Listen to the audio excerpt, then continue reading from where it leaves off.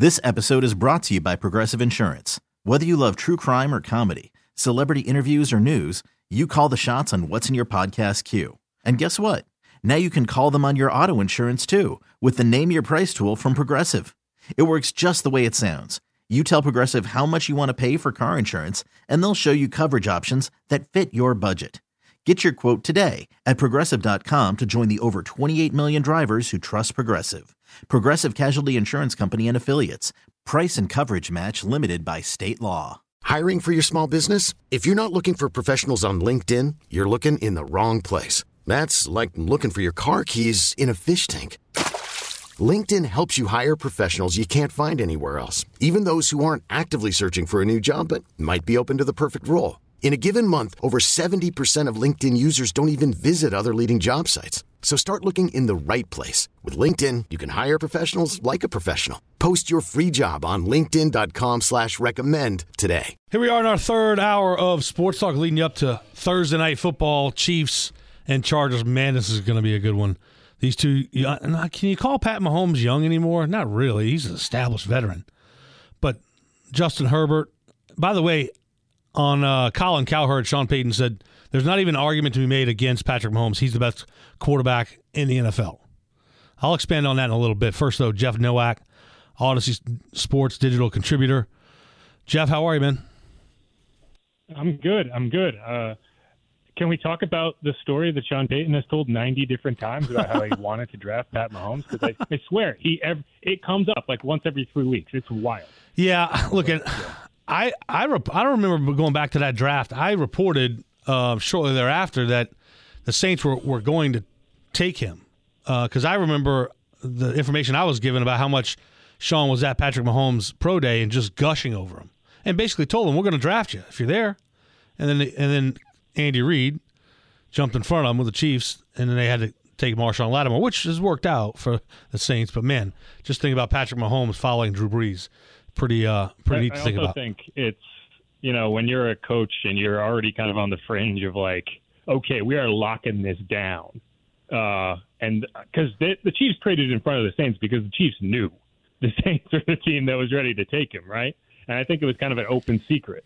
And so, I think when you're a coach that wants to play coy, that's all the reason you need to, throw some breadcrumbs in the opposite direction, in future drafts. Jeff, we'll get to the Saints in a minute, but you're going to have an opportunity this Sunday filling in for Steve Geller on the sidelines. Given much thought to how neat that's going to be? That's an experience that's going to change your view a little bit on some things. No, I'm really looking forward to it. I'm trying to, take some notes down and have some stuff to say. That's kind of going to be the biggest difference in the preamble of it is, during the game, I guess. Typically, I don't have to go in with preloaded with information because I'm sitting there watching the game. So I'll have to do a little more preparation for this one. But no, I'm really excited for it. I'm not entirely sure what to expect, but that's a good thing. So we'll see how it goes. It's definitely going to be a good time. I want to talk to you after the game just about how fast it is at that field level because they look slower. They look slower when you're up in the press box. It doesn't look like they're moving that fast. Yeah, they look like ants, especially in the Saints press box because it's so high up. But yeah, and I have a feeling I'm going to spend a lot of the game trying to figure out what is going on because I've always felt like at field level, it's got to be really difficult to have any kind of, perception or like depth perception of what's happening, especially if it's going on the opposite side of the field. So it's going to be an interesting learning experience. Hopefully I don't mess it up. Jeff, an extensive injury report yet again for the Saints. We heard the news on Paulson Adebo missing his second straight day this week and also his second straight week. Hasn't practiced at all since the start of the regular season. Dealing with an ankle injury. Alvin Kamara dealing with a rib injury. Am I wrong to think that Alvin Kamara probably has a better – no, let me rephrase that. I feel good still about Alvin Kamara's chances of playing on Sunday. Yeah, so Paulson – so just to kind of go back. So that ankle injury hit him prior to the season finale against the Chargers. So that's the last time he practiced. So we're closer to 3 weeks now.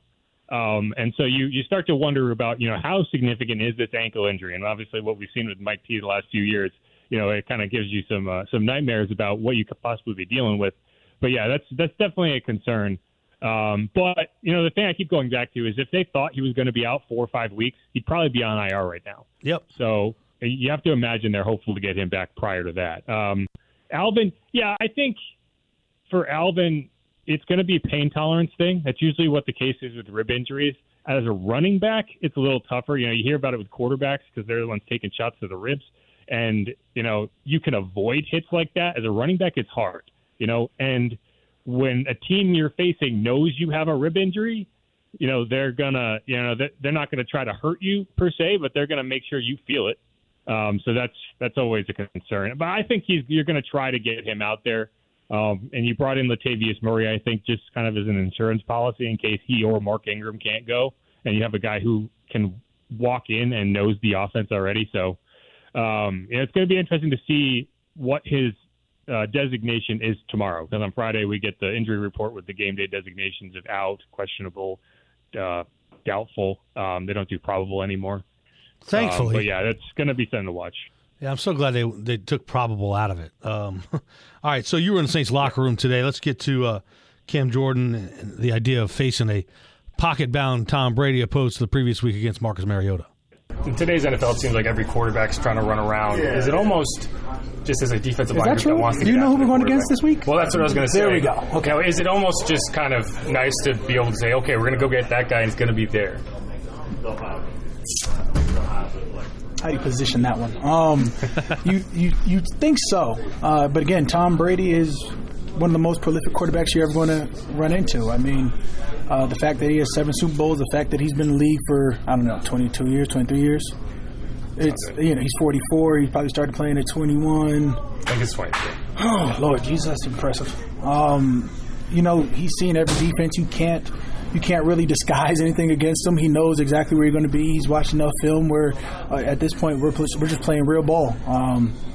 And trying to disguise and trying to throw him off if you can. But the fact that he has seen everything, the fact that he knows that he has receivers, the fact that he knows he can check down and get yards, it's probably more frustrating. You probably want to go against somebody who can run around because that's going to come as it is.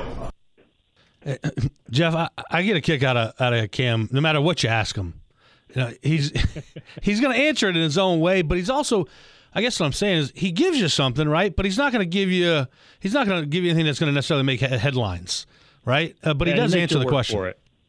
This is the second time this offseason I've asked Cam kind of a drawn out question where I'm kind of setting it up, and during the setup of the question he interrupts me and points out the question I'm about to ask, and then I have to finish asking it. But yeah, he's an interesting interview because he's always engaging, he's always having a good time, and you have to find the kernel of information inside of all the Cam kind of theatrics. But what I thought was interesting about that answer is this team is very cognizant of the fact that they don't want, this is a team that has dominated Tom Brady in the last 4 regular season matchups they've played. Maybe they didn't quite dominate in that week 1 performance in 2020, but you wouldn't know it if you were just listening to these guys in the locker room. And I think that they know who Tom Brady is, and one way to make sure you get peak Tom Brady is to talk a bunch of trash and give him bulletin board material going into that matchup. So what you're going to hear is, he's the greatest quarterback of all time, and all that. But I think at the end of the day, as a defensive line group, you want to be trying to go after a guy who's going to be standing in the pocket. I think that this group struggles when they have to chase around a guy. They get tired, they get worn out, and I think that it's going to be just kind of a get right opportunity for them to be able to just tee off on a guy who's not going to be trying to break the pocket constantly. Jeff, I agree with you. In particular, man, it makes it a lot harder to stop that running game when you're chasing a quarterback too. I'm talking about that's why Cardarrelle Patterson, I thought, had a better game than many would have expected because, man, that D-line does get tired chasing after a mobile quarterback. Oh, no question. And it's not always even just chasing after him. It's you're playing contain, right? You have to make sure he doesn't get to the edge. They're running that zone read. And one thing the Falcons do that I found really interesting, they're not just doing the zone read, they're also running an arc block. And so that's the fullback coming across the formation. And there's a few plays where you saw Cam just kind of sitting and waiting. And because the block is coming through, you have to decide whether you're going over it or under it.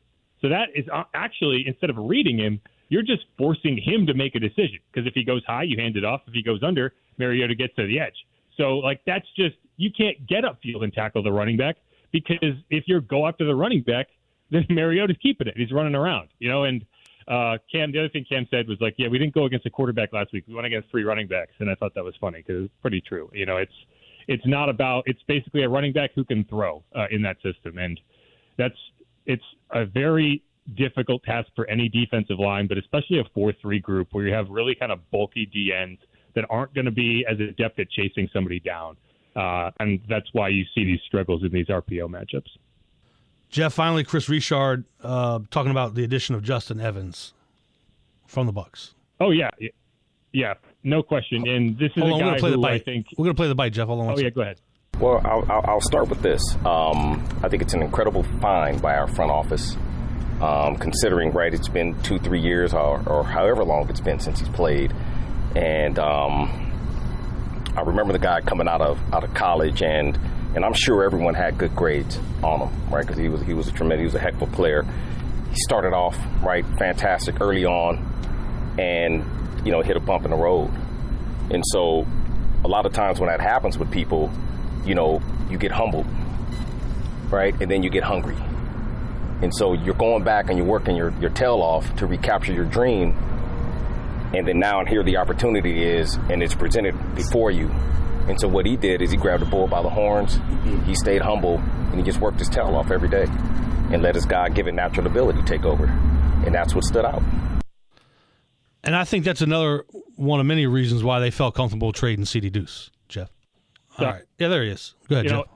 Yeah, I had muted myself so I didn't interrupt Chris during his quote while I was taking a drink of water, and then I forgot to unmute myself, so here we are. Anyway, back to the show. Throughout camp, we asked Dennis Allen about Justin Evans a handful of times, and it was always kind of this coy, yeah, we like him. Yeah, he's a good player. Yeah, and you never got like that glowing review. Like when we talked to him about Jawan Johnson, he gave a glowing review, and he said this guy is taking a step forward, and you kind of got that indicator of, this is a guy who's going to contribute, and you can tell by the way the coaching staff is talking about him. He didn't do that about Justin Evans, and I think they were trying to kind of hide him a little bit, so teams weren't worried about him. But he was excellent in that Week 1 game, and I think he is a guy who you're going to continue to see in that slot. And it makes you feel a lot better about having to make up for the loss of CJ when you have a guy who you feel comfortable slotting in there. The other thing I thought was interesting is he said he knew about him coming out of college. Well, he went to Texas A&M. Dennis Allen is a big Texas. A lot of the coaching staff, Texas A&M guys. So, I think that this is a program that now keeps a close eye on Texas A&M, just generally. Jeff Nowak, Digital Odyssey Sports digital contributor. Thank you so much, man. Yeah, sure. All right. We'll step away and come back. Handicapper Brandon Lang is next here on WWL. This episode is brought to you by Progressive Insurance. Whether you love true crime or comedy, celebrity interviews or news, you call the shots on what's in your podcast queue. And guess what? Now you can call them on your auto insurance too with the Name Your Price tool from Progressive. It works just the way it sounds. You tell Progressive how much you want to pay for car insurance, and they'll show you coverage options that fit your budget. Get your quote today at Progressive.com to join the over 28 million drivers who trust Progressive. Progressive Casualty Insurance Company and Affiliates. Price and coverage match limited by state law. You could spend the weekend doing the same old whatever, or you could conquer the weekend in the all-new Hyundai Santa Fe. Visit HyundaiUSA.com for more details. Hyundai, there's joy in every journey.